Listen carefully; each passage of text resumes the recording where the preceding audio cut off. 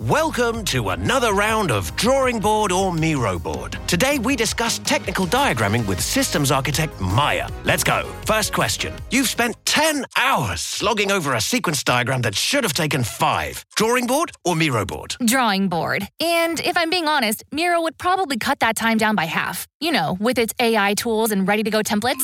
Next, your diagrams become so bulky, it's more complex than the solar system. But all it takes is a few clicks and... It's Miro. I've used those technical shape packs way too many times, and stuff is just digestible on its infinite online canvas. Now, the final question. Everyone's brought in, but you have to make all these tasks all the way over in Jira. But wait, it's done. Is it... Miro, easy with its two-way Jira sync. Easy to plot dependencies. Everyone always knows what's up. And she's done it. Join over 60 million people creating technical diagrams without workflow glitches. Get your first 3 boards for free at Miro.com. That's Miro.com. At Parker, our purpose is simple. We want to make the world a better place by working more efficiently, by using more sustainable practices, by developing better technologies. We keep moving forward. With each new idea, innovation, and partnership, we're one step closer to fulfilling our purpose every single day. To find out more, visit parker.com/purpose. Parker, engineering your success.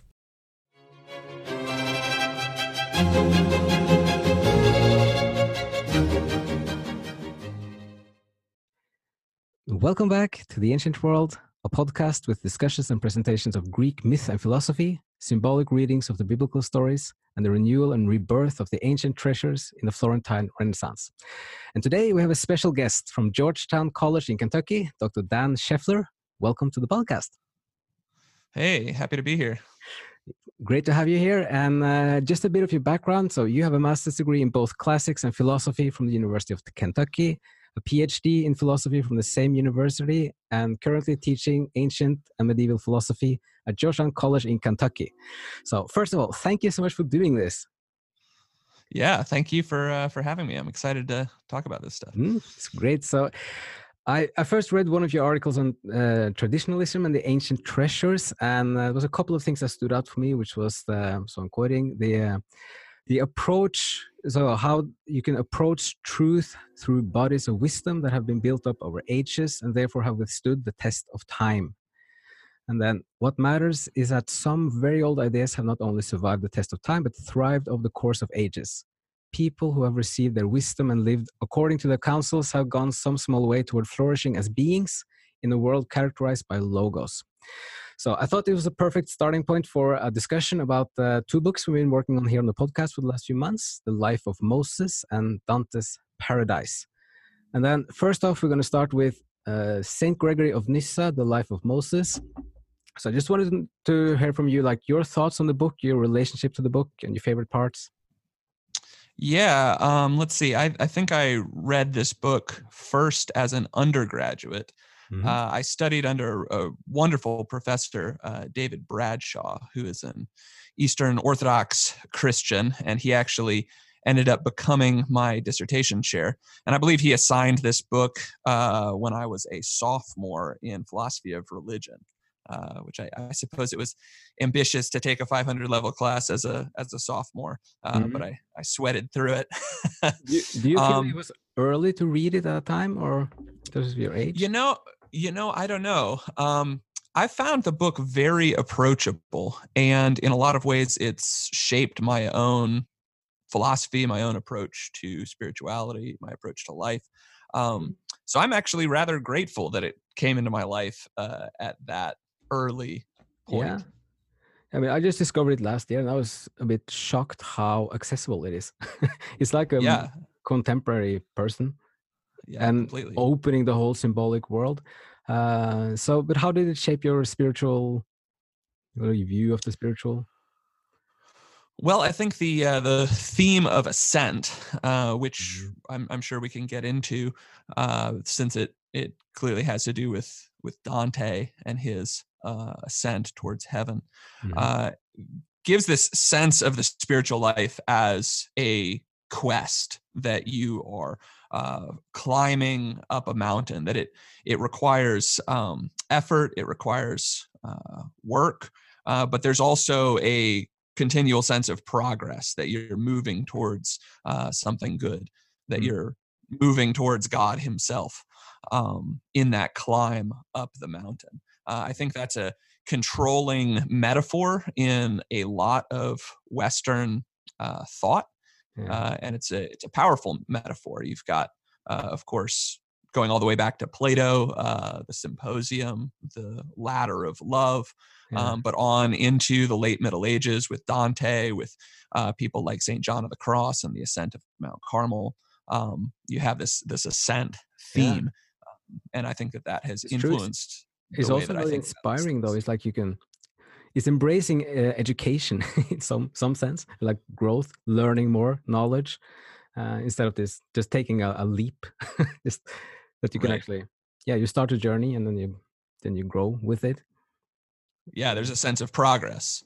Yeah, right. I think sometimes people in their spiritual life are looking to get zapped, so to speak. For something to click into place, and all at once everything's different. And certainly, I think sometimes people do undergo profound conversion type experiences, or something happens all at once and it's a big deal. They are different, but I think that's the exception that proves the rule. The typical way that things go is that you have to strive, and that there's a continual journey up a mountain. Exactly. So how do you think it's like an example of how it starts? Like if somebody wants to start a journey, they don't know where to go.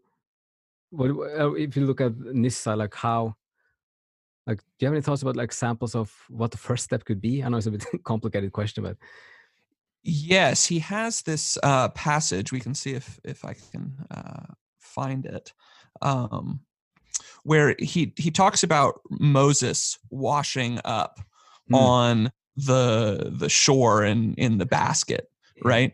And being picked up by Pharaoh's daughter.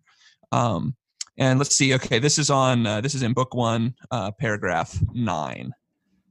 He says, experience teaches us that the restless and heaving motion of life thrusts from itself those who do not totally submerge themselves in the deceits of human affairs, and it reckons as a useless burden those whose virtue is annoying.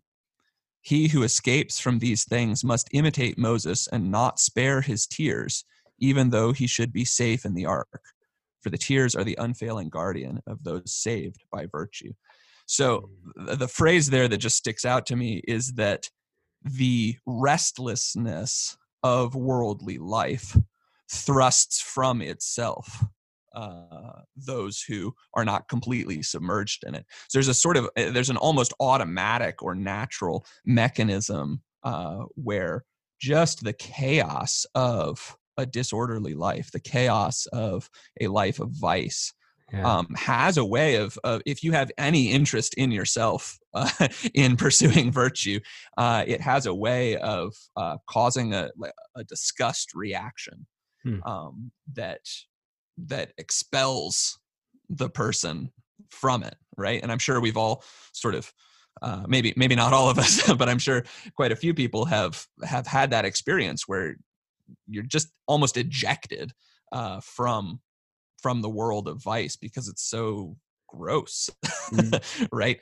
But then you have a challenge because you've been immersed in it, and so there has to be. He talks about tears. There has to be some sort of profound, deep, real repentance where you grieve over the corruption that's already within you. Whereas if you're just apathetic and you take it as a given, then it's hard to see how you're ever going to make progress up the mountain.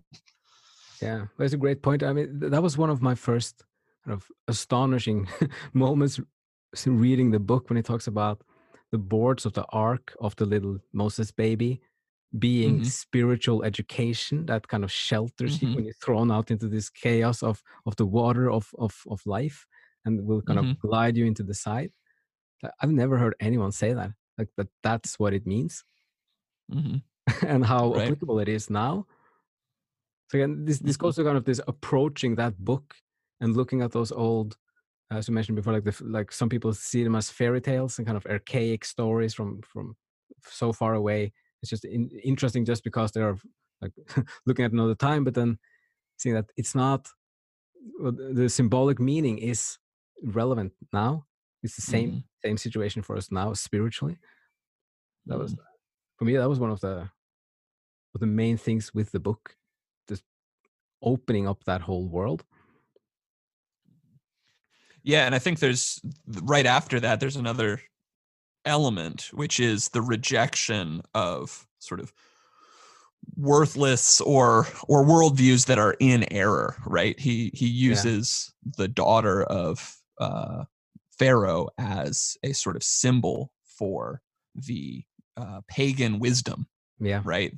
That doesn't have anything to it, and it's sort of, he concedes that it's useful,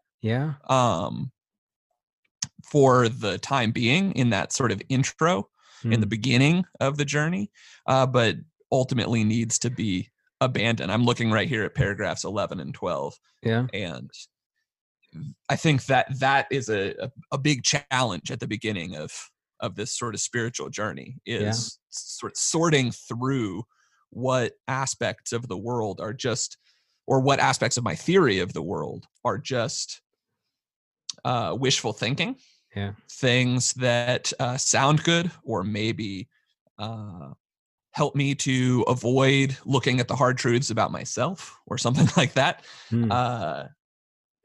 and choosing to reject those and actually go find real wisdom, go find something that's true.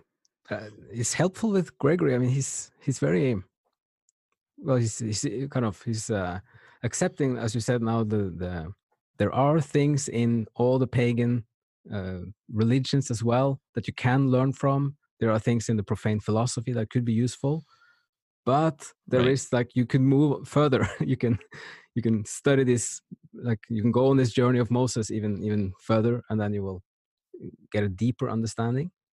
It's I mean, it's kind of a bold claim in some sense. Do you think so? Yeah. I think, and it's very nuanced, you know. People often talk about how Gregory and the other Cappadocians, Gregory Nazianzen and Basil of Caesarea, are, quote, Christian Platonists, right? That they've adopted this Platonism and just sort of baptized it, made it Christian. And that's a question that's near and dear to my heart, because I find Plato very compelling. My dissertation was on Plato. I teach Plato all the time. But I think that idea that it's just a sort of a thin veneer over essentially just Plato doesn't capture the nuance that all three of them articulate in slightly different ways. And even here in this passage, Gregory has a pretty detailed approach where we preserve the aspects of prior thinkers that are true, that reflect the logos, that lead us to virtue, but we don't just uncritically accept everything in Plato or everything in Aristotle just because we're going to be, Plato disciples. And sometimes you go to conferences and you see people who are just completely, if Plato says it, I believe it, because they're just impressed. It makes me think of two things. So you have in Dante, when he sees the giant eagle and you have the eye and the 5 stars on the brow, you have 2 pagans among kind of the brilliant rulers. And for some people, it's a bit of a mystery. Why is Dante putting pagans in there? But maybe he's he's a bit of the same with Gregory, but he's acknowledging the value of it. Right. But also not just uncritically saying, oh, wow, these guys were really smart and wise, so we're going to just throw them into the, set of all the saints, Like connected to, it's a bit on the side, but like Philo, because Gregory is referring a bit to Philo, the Jewish philosopher from 20 BC to 50 AD, which is, do you think, so Philo is it maybe more Plato based in his approach, you think?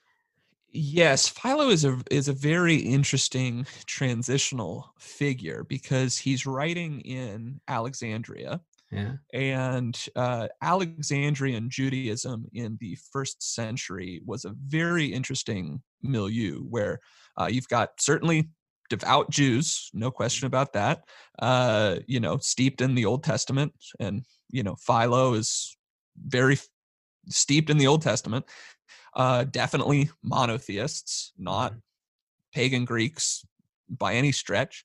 And yet also adopting a number of different aspects of especially the Platonic, Neoplatonic, although sometimes people might want to make a difference between Middle Platonic and Neoplatonic frameworks, especially in the metaphysics. This is the thing that I think we need to be careful about, because when people say that Platonism influenced Philo or Gregory here, it's not say the community of wives and children in the Republic, or philosopher king stuff in the Republic, or his theory of other aspects of his ethics, his stuff about friendship, for instance.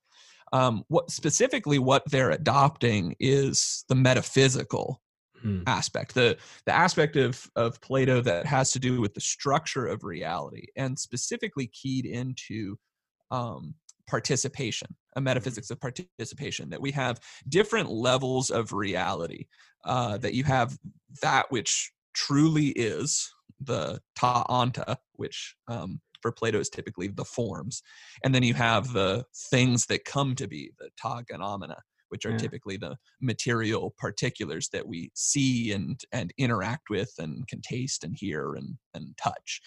And the idea is that lower level is what it is through participation in the higher level. The ta gnomena are what they are through some sort of mirroring or having a share in, this is all Platonic language, in the ta anta. Now, there's different ways of cashing that out, and the tradition gets very nuanced in how to explain all of that. But that basic structure is what gets especially brought into Philo's understanding. So he explains the symbols, the images in the Old Testament through that participation metaphysics. He explains that, the rock is what it is through participation in something higher. It reminded me of this the steps that you can actually do it with anybody. Like if you like the existence of other, or the reality of other realms, like if you accept that numbers exist in themselves, or the concept of a circle exists, I guess this is the Plato kind of the steps up to, if you think that exists, the mathematical realm exists as a reality in itself, like even if you remove the solar system, that reality is still there, even if there's no humans thinking about it still exists. Then the next would be like the forms or the forces of history, or other abstract things that you already have accepted that these are dimensions and existing realities. And that Philo felt a bit like this. But I also, there's another thing last year where having the second look and reading through the biblical stories again, and then you had Genesis 1 and then Genesis 2. So first everything is created 7 days, and then the second chapter starts with, and then we're resting on the seventh day, and then creating man out of the soil and breathing life into the nostrils.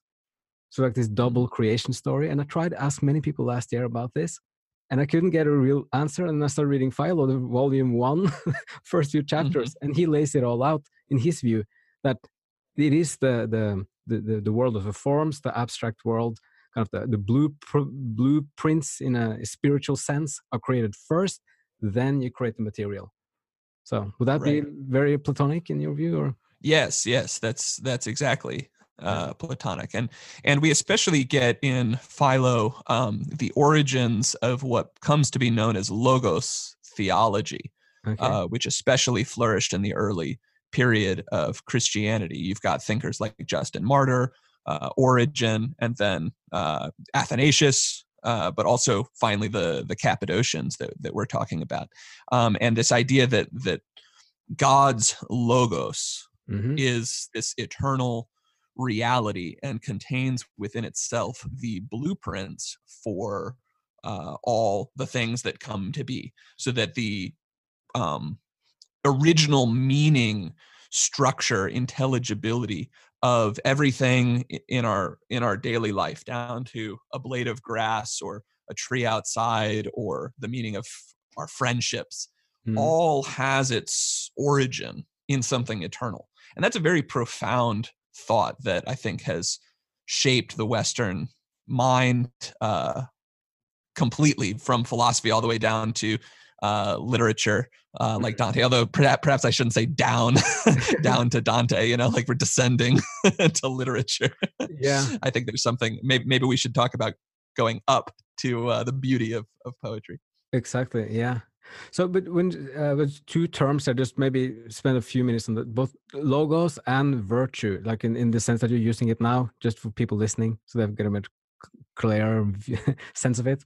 If you take the logos, just what you just said, like it's the intelligibility of the reality. That's what they call the logos. Mm-hmm. So because logos is a word that's been used, it's used in so many different ways by different people. Mm-hmm. Did you have any thoughts? Yes, about that? well, it was used in a number of different ways by the Greeks themselves. Is part of the problem. Logos itself is a famously difficult to translate word, and it's a little bit challenging because for many words, we have a word. The example I always use in class is set in English, S-E-T.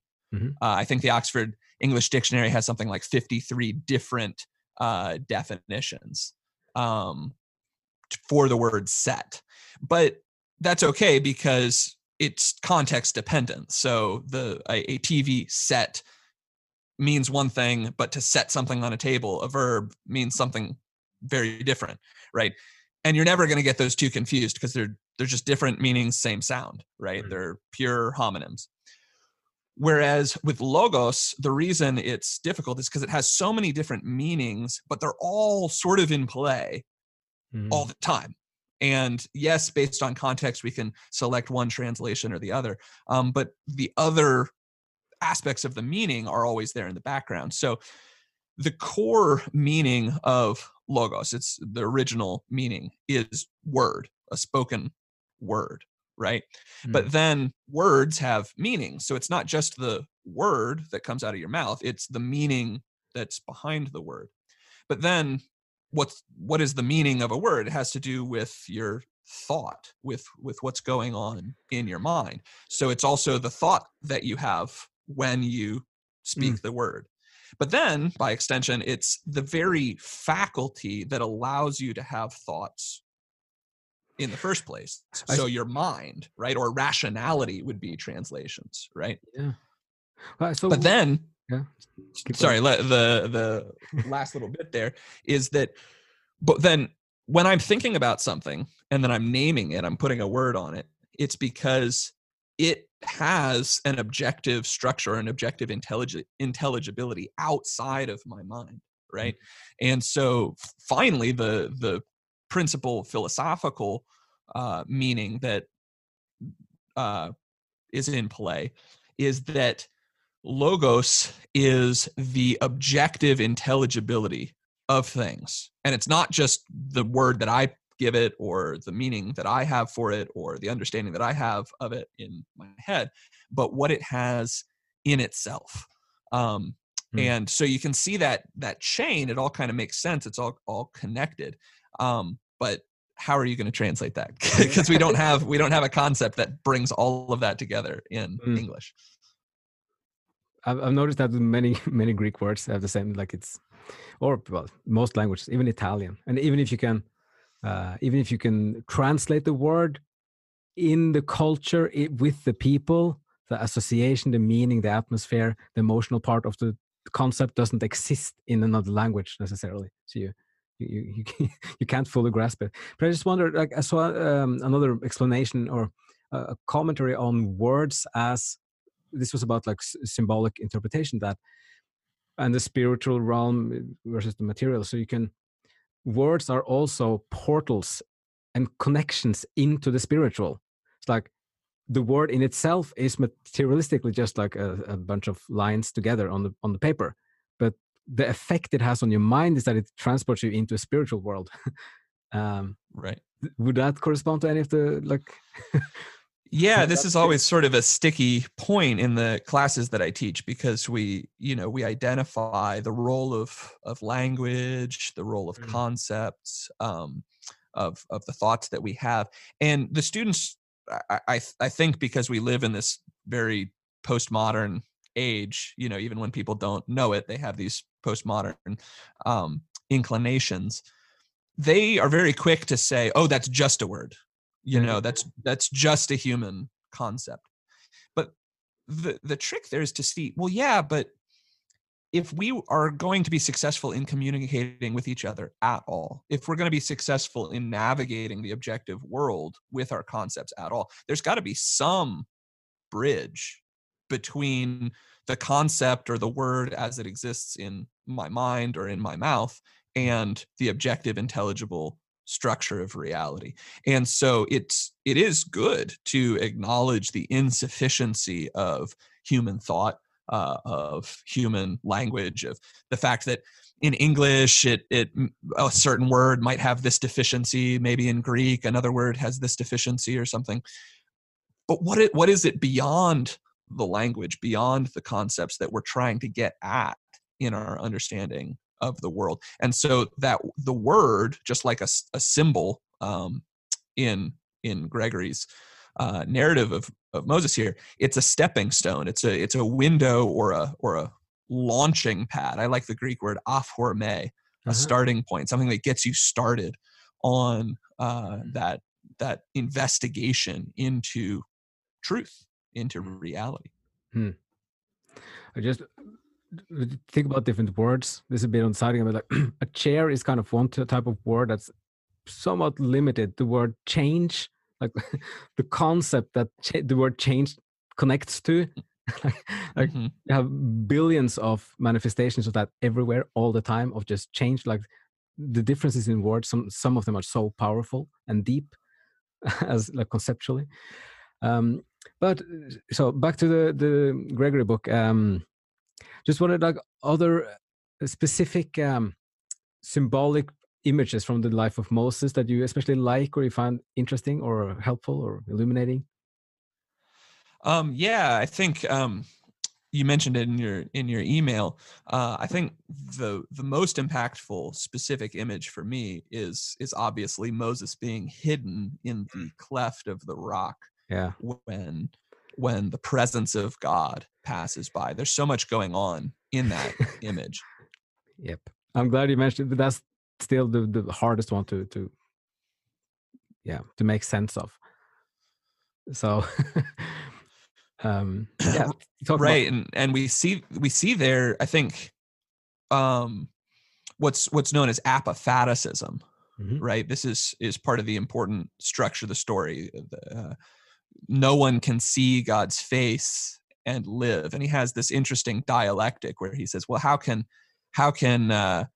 life itself, the source of all life, cause death? Yeah. That's crazy, right?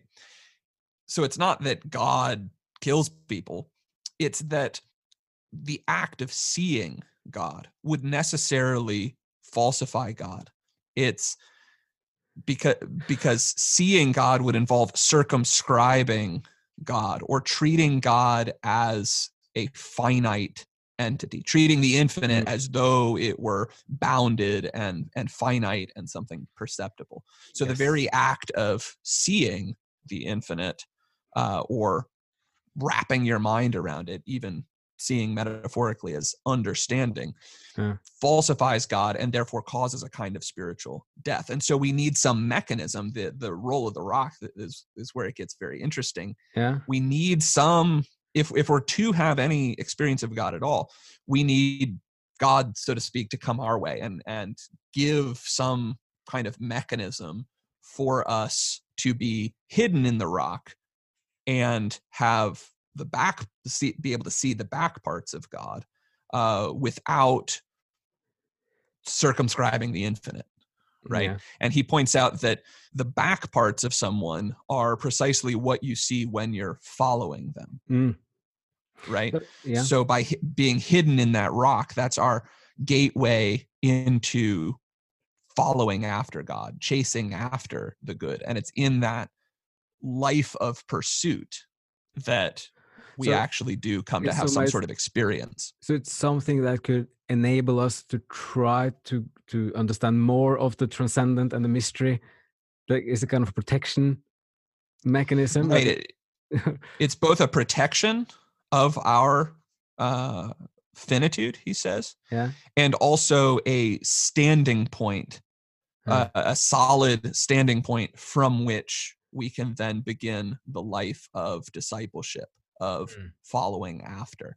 And he mentions a person trying to climb the mountain, but they're climbing on sand, and they're never going to make any progress because they keep on slipping back down. So we need to both be protected in the cleft. He likens that to the tabernacle or a hiding place. Paul in Colossians chapter 3 famously says that we're hidden inside of Christ in God, right?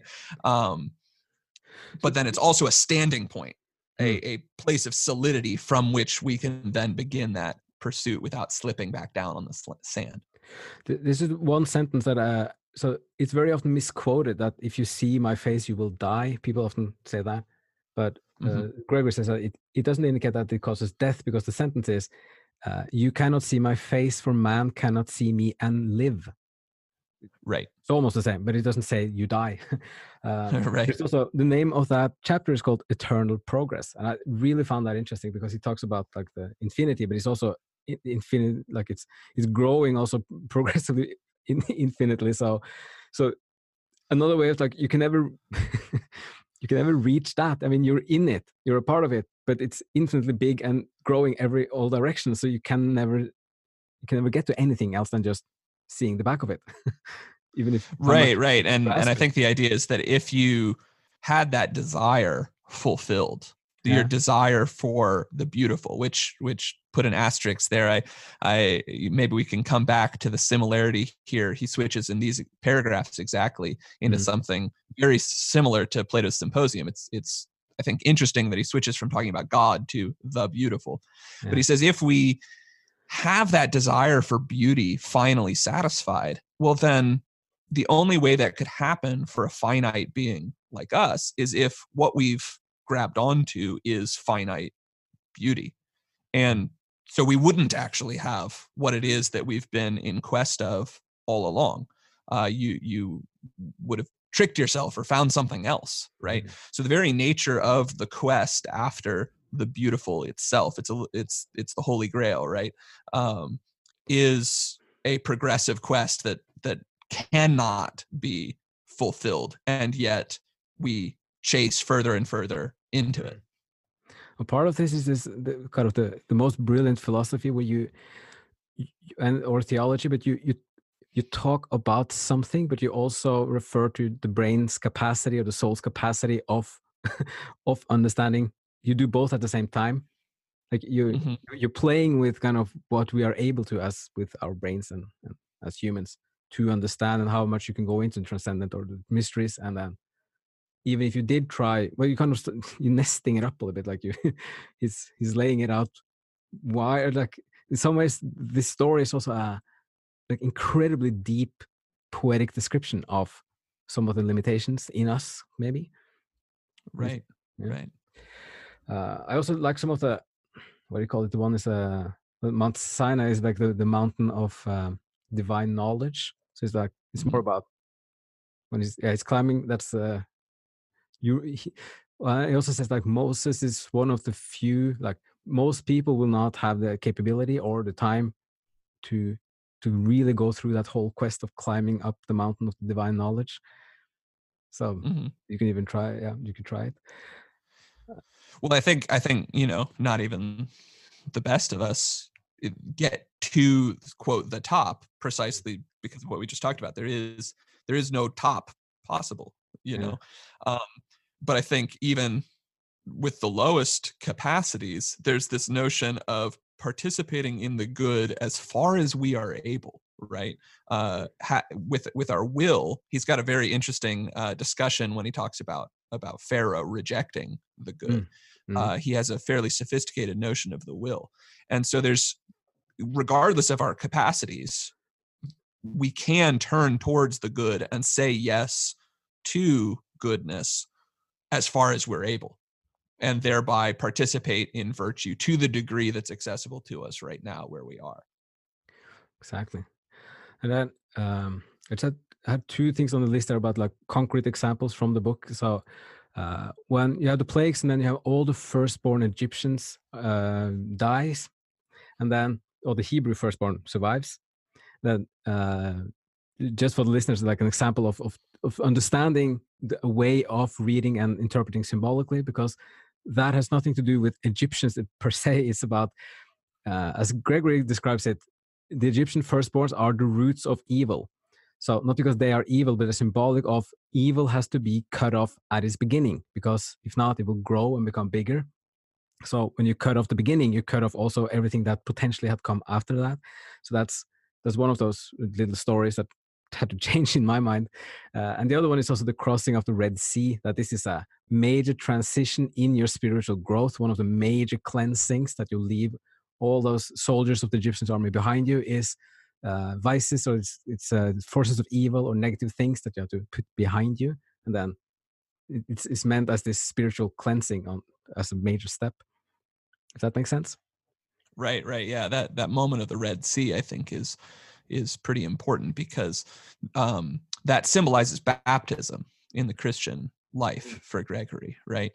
And so there's this double miracle that happens in the narrative, right? It's significant that the splitting of the waters to allow the people to pass through, the people of Israel to pass through, is an act of God. It's not something that they could have done from themselves. And so it's a wonderful symbol of grace that the people of Israel are able to be preserved through the waters and come out on the other side through an act of God. And yet there's the other side of the miracle is that the waters collapse on and close in on the army of Pharaoh, which symbolizes our passions or the demonic strongholds in our lives. And so both of those are grace, right? It's grace from God that we are able to pass through the waters of baptism and come out on the other side. And also a grace of God that, in a way that it's the people of Israel couldn't have just fought a battle toe to toe with the trained army of Pharaoh.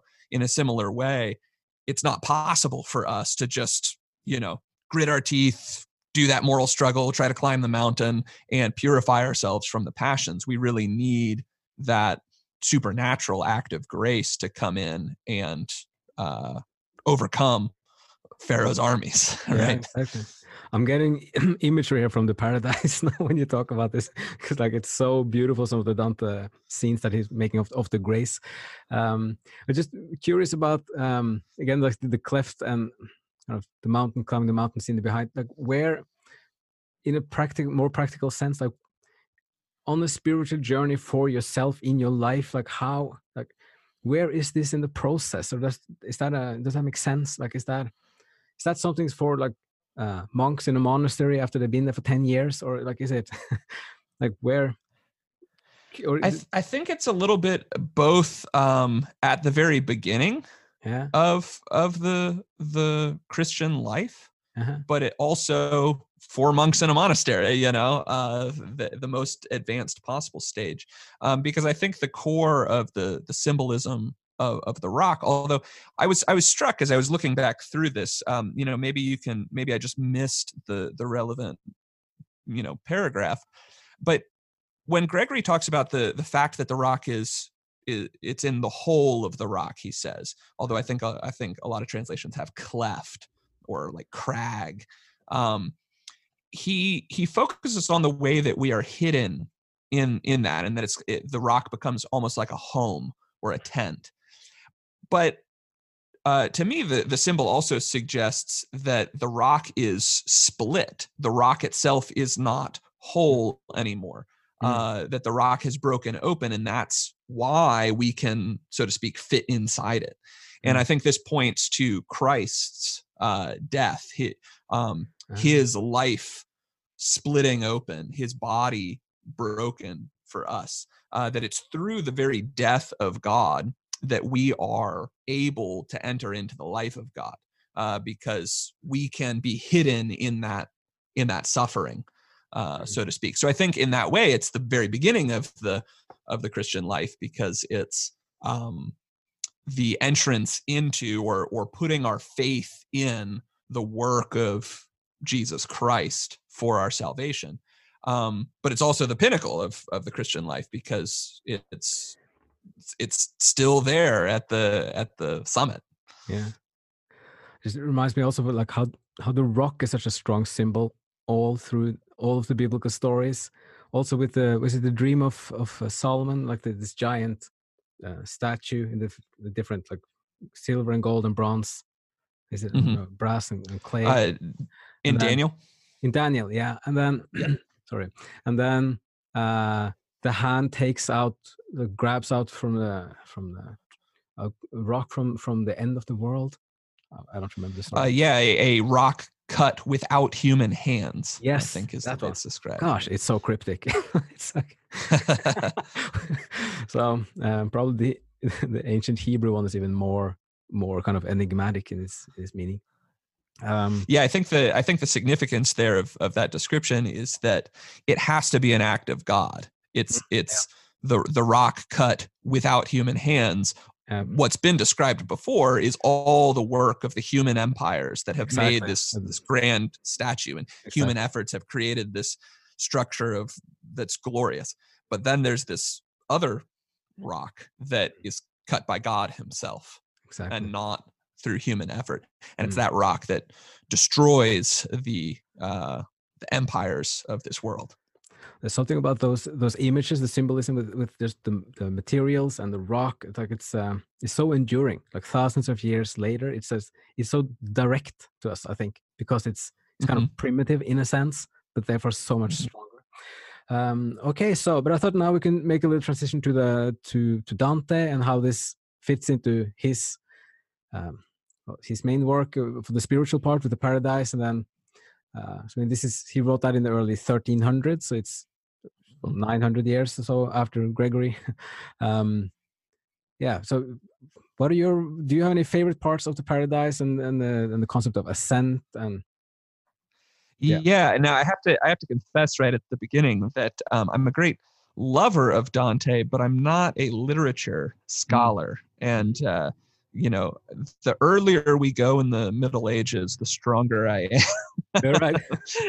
So if there's any medievalists out there, and especially any scholars of medieval Italian poetry, forgive me if I have any inaccuracies here. But favorite parts, I would say the part where he drinks from the river Lethe. In the transition from the Purgatorio to the Paradiso, I find very interesting. And of course, also towards the summit of his ascent, the last canto, of course, is justifiably famous. I'm also attracted to the moment where he sees the summit. He has a sort of preview of the summit of his ascent reflected in the eye of Beatrice. I think that's a potent symbol that maybe we could dive into any three of those. Yeah.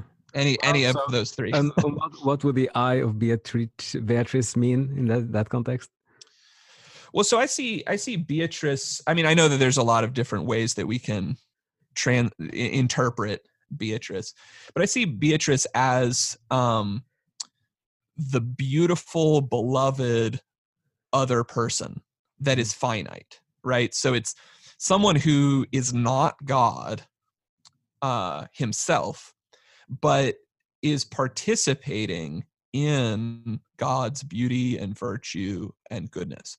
And because of that, similar to the way we discussed the symbols earlier on. It's a kind of stepping stone or an aphorme, a starting point in that journey to God, because we find it a lot easier, especially at the beginning, to love this particular good person, this particular finite instance of beauty. It could even be a sunset or something. It's something right here and now that we can experience directly. And so when Dante has that moment where he looks at Beatrice's eye is directed to the highest, to the summit of the ascent, to God himself. And she is in love with God. And so her act of loving God and being directed there reflects that in her finitude to Dante in a way that at that point in his ascent, he's capable of receiving, and it pushes him on. Yeah. It's one of the strongest images, I think, because sorry, she is directing the focus. She's directing the focus of Dante and us as a reader to really like, okay, now we're looking at the final destination and where we're going. So it's there's also this continuous thing with her eyes, and then every time so he's ascending like 9 different spheres and then to the Empyrean, but then looking at her eyes is that's what transports him, but it's also then what expands his spiritual powers in a sense, and his spiritual knowledge. So then this is one of the themes, and everyone who listened to the last season knows this very well. So it's that's how he just looks at it, and then he realizes that he has come to another sphere, which is a higher one. And then you also have all the other themes about there you find the souls who have a bigger capacity or capability of absorbing the divine knowledge, for example, a bit like you said with the ascent, but also like the capability. So right. And this is a theme that actually goes all the way back to Aristotle. You know, Aristotle comments that with natural light, when our eyes are exposed to too much light, it makes them worse, right? We slowly go blind if we stare at the sun. But he says that with the mind, with nous, when it's the opposite, that when we direct our mind towards a intelligible light that is too much for us, it, in the long run, although it might be painful, confusing, disorienting at first, in the long run, it actually expands our capacity to comprehend. Right. And then that idea was picked up by a lot of the early church fathers. Obviously, it's here in Dante. It's wonderfully illustrated. Another fun place that might be more accessible to many people is in C.S. Lewis's Voyage of the Dawn Treader. As the party journeys further and further towards the sort of undying lands, the Aslan's country, everything gets brighter and brighter and brighter and brighter. Right. But Lewis wonderfully describes how they don't mind. They're aware, they're conscious of the fact that it's brighter and brighter every day, but they have a greater and greater capacity to take in that light. And it actually becomes more and more pleasurable as they go. And so I think that's part of the spiritual life. And I like the Beatrice moment, because there it kind of happens all at once. It happens more in a flash, which we talked about a little bit earlier, that sometimes you do have these experiences where all at once you have a revelation of truth that exceeds your current capacity perhaps to comprehend. But in that moment of revelation, that flash of insight, it actually expands your capacity to take in more as you go forward. Super interesting. I mean, at one place he's I think it's 7 or 8 sphere, he's suddenly looking down again and he sees the sun, and suddenly he can look straight into the sun because he's gone 4 levels further up.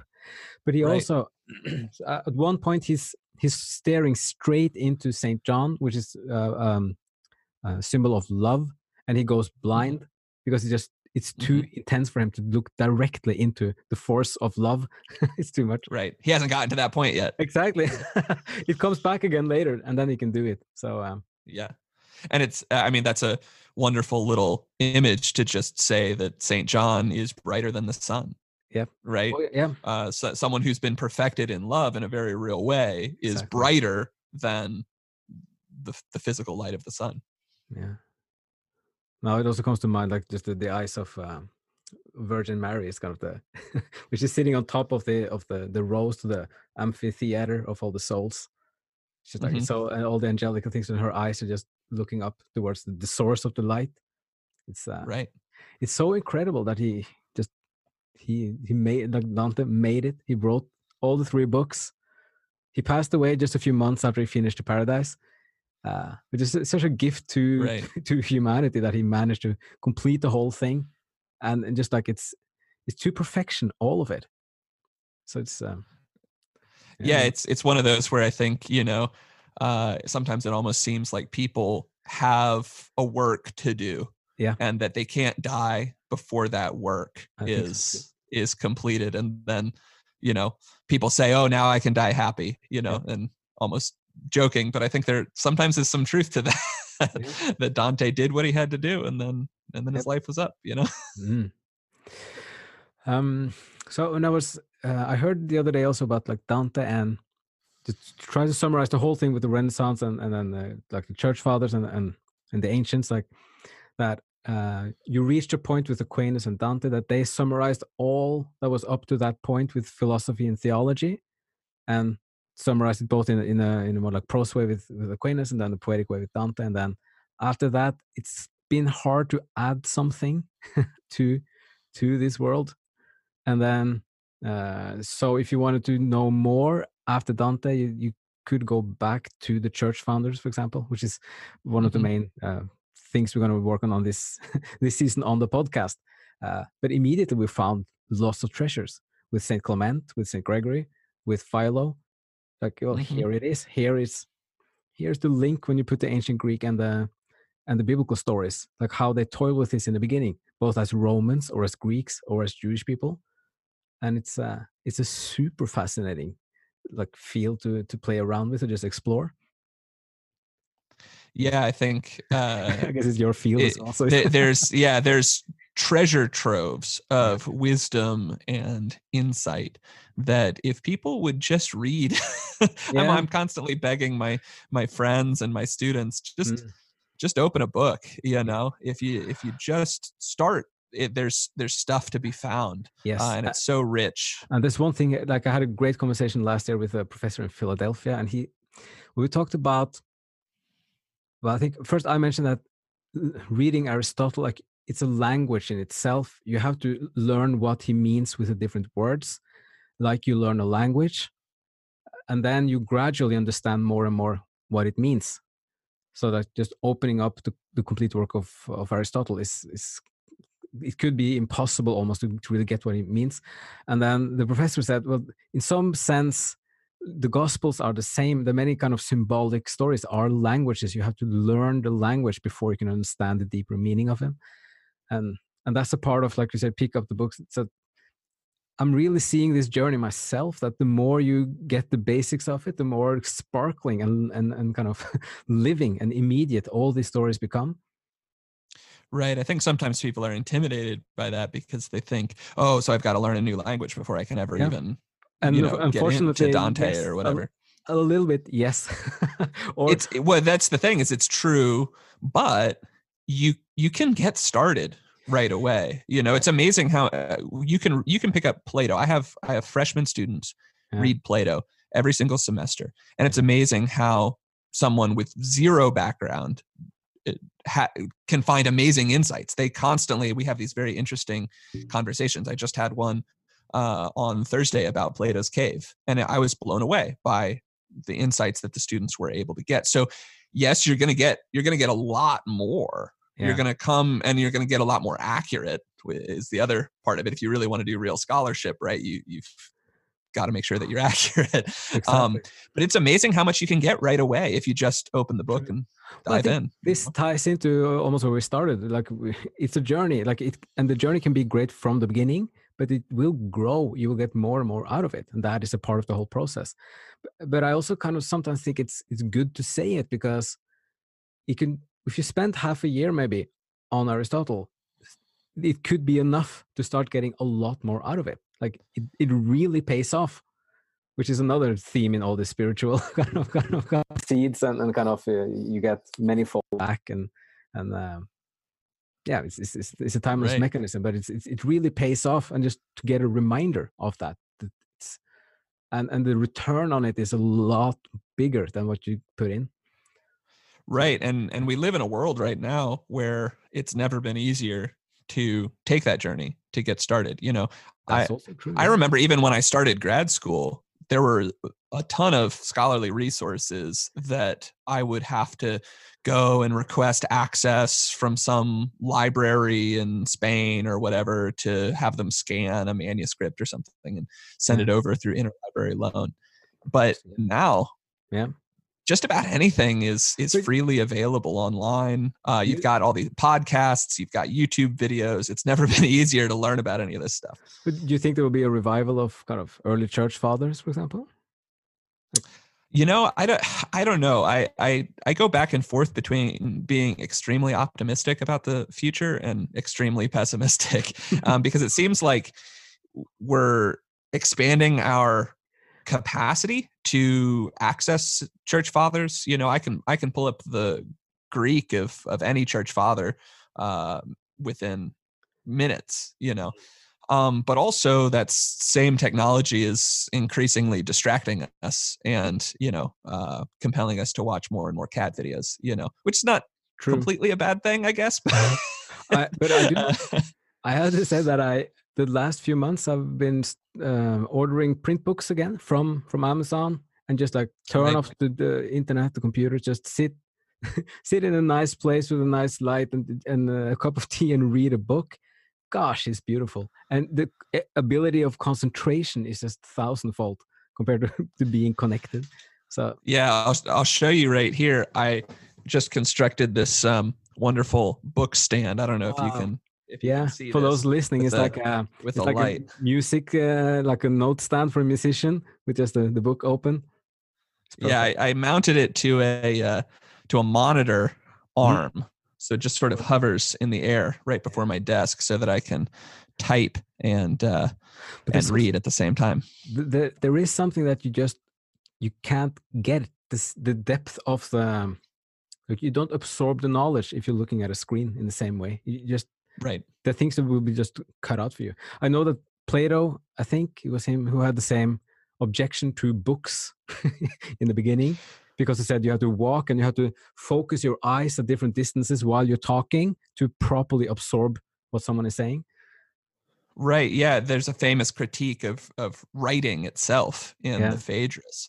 Although I think his critique there runs even a little bit deeper, because the primary thing is that a book can't answer your questions in the Phaedrus. The book can't talk back to you. So whereas when you're in a living dialogue with a real person, then you can present your objection, and then the person can say, no, your objection, I have an objection to your objection, you know, that, or I can clarify that misconception right now. Whereas oftentimes with books, you read something and you walk away with an interpretation, and it could be 20 years before you learn that that's a misinterpretation, because the book's never going to correct you. You know, maybe you never learn. Maybe you go to your deathbed thinking that this was what Plato was saying, and you never know, because Plato's never going to come and tell you that you misunderstood him. I do have a hope, but I also think it's like, so the dialogue is having a revival with podcasting, with YouTubes. That is actually from the technology, that is spreading a lot. And I think it's good. It's back to the oral culture in some sense. Right. And I think it's also opening up the opportunity for information to be spread. You know, not everybody can sit at a desk for 4 hours in a day and really dive into Plato. But, you know, last year I took a side job teaching at a private school an hour and a half away. And so twice a week I had a 3-hour commute, and the podcasts were huge for that. And I got through a good amount of audiobooks and that kind of thing. And so I think that opens up. I know there's a lot of people out there that are, you know, if you're a truck driver, or, you know, you mow lawns, or you do something where you're sitting on on something and you can listen, you can actually have a far greater access to the kinds of information and thinking that used to be strictly limited to academics, and was for a very small minority of the population. It's true. Yeah, and many of those people have very interesting insights from very different perspectives than Right. the more like academic circles. It's true. All right, so just trying to sum up the last of the Dante. Like, I was just thinking that before we started, so if there's some kind of Gregory and Dante connection, maybe we've been through it now. In some sense, Dante would also kind of encompass everything before, I think. It's still just one of the things I keep repeating is that symbolism takes a bit of time to understand, but you really get a lot out of it, and it's something you can train up to think. So for some people, if they hear that Dante is, just as an example, it's not necessarily about the afterlife, it's also about life now. So Right. if you behave like Completely. an idiot now, you go to hell now. Spiritually, it's not about being dead, but it's about your spiritual life will be horrible. And you can also start the journey towards the paradise now as a human being by trying to be a better person. So it's Right. For some people, that's kind of first time they've ever heard. So Yeah, completely. But Completely agree. And then I think if we were to bridge back to the beginning, is this whole theme of ascent. Yeah. Right. Which it's an ascent that's based on desire in both authors. I think that's a key element. And it's super beautiful, I think, because it's about vitality and growth and positivity and progress, and things actually get better. And so it's so much encapsulated into the symbol of ascent. It's very bright and shining also, I think, as a something to have in your life. Right. Yeah, so much of that goes back to, I think we already mentioned, the ladder of love in the Symposium. You've got these three core elements there that you see in all three of these works: the Symposium, the Life of Moses, and the Divine Comedy, which is, you've got an ascent. That ascent has a target. The target is the beautiful. So why are we climbing up this ladder or this mountain or these spheres to get to the beautiful with a capital B, the eternal? It's because inside of us, we have this natural psychology of eros, which responds intrinsically to the beautiful. And I think that that's a profound insight into human psychology, that we have something in us that responds, and it drives us forward. It drives us to make that ascent. Or in Gregory, he talks about the frog life when he goes through the 10 plagues, and he talks about the symbolism of the frogs. And I just think it's hilarious that he talks about the frog life, and he says that the frog life would be a life where we didn't have that, where we didn't have that capacity to respond to the eternal, where we just were beasts. We just sort of did by instinct. We acted just according to our basic nature, and we stayed at that level. But the thing that makes us something more than frogs, according to Gregory, is this divine spark in us that's pushing us forward. It's driving us forward up the mountain. And I think that's a theme. Yeah. The frog life and the divine life. Don't be frogs, guys. You could be, but there's something else that would be you can aspire to. But that was a really beautiful way of summing it up with kind of striving towards the beautiful that it is in us. So I think we're just going to let that stand as the last word, and just going to wrap up the episode there. Yeah. So I just want to say again, thank you so much for doing this. This has been a real pleasure. Thank you. Thank you so much for having me. I've had a great time. Yep. Great. So just then, finally, as always, to everybody listening, thank you so much for tuning in today, and we'll see you again soon here on the Ancient World podcast.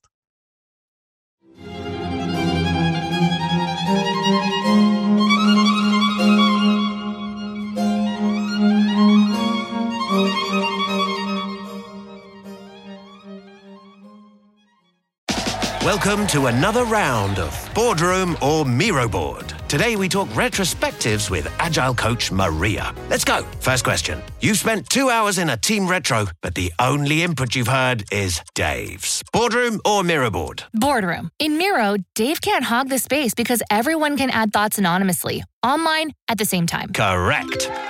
Next. You need the team to act on feedback fast, so you turn all those retro notes into Jira tasks instantly. Miro all the way. And I can assign those tasks to teammates. You're nailing this. Now, you see hundreds of sticky notes from the retro. A real mess. But you organize them into 5 themes in just seconds. Miro, I basically get back an entire hour when I use its AI tools for clustering. And she's done it. Join over 60 million people running actually enjoyable and actionable retros in Miro. Get your first 3 boards free at Miro.com. That's MIRO.com. Ohio, ready for some quick mental health facts? Let's go. Nearly 2 million Ohioans live with a mental health condition. In the U.S., more than 50% of people will be diagnosed with a mental illness in their lifetime. Depression is a leading cause of disability worldwide. So why are some of us still stigmatizing people living with a mental health condition when we know all of this? Let's listen to the facts and beat the stigma. Ohio, challenge what you know about mental health at beatthestigma.org.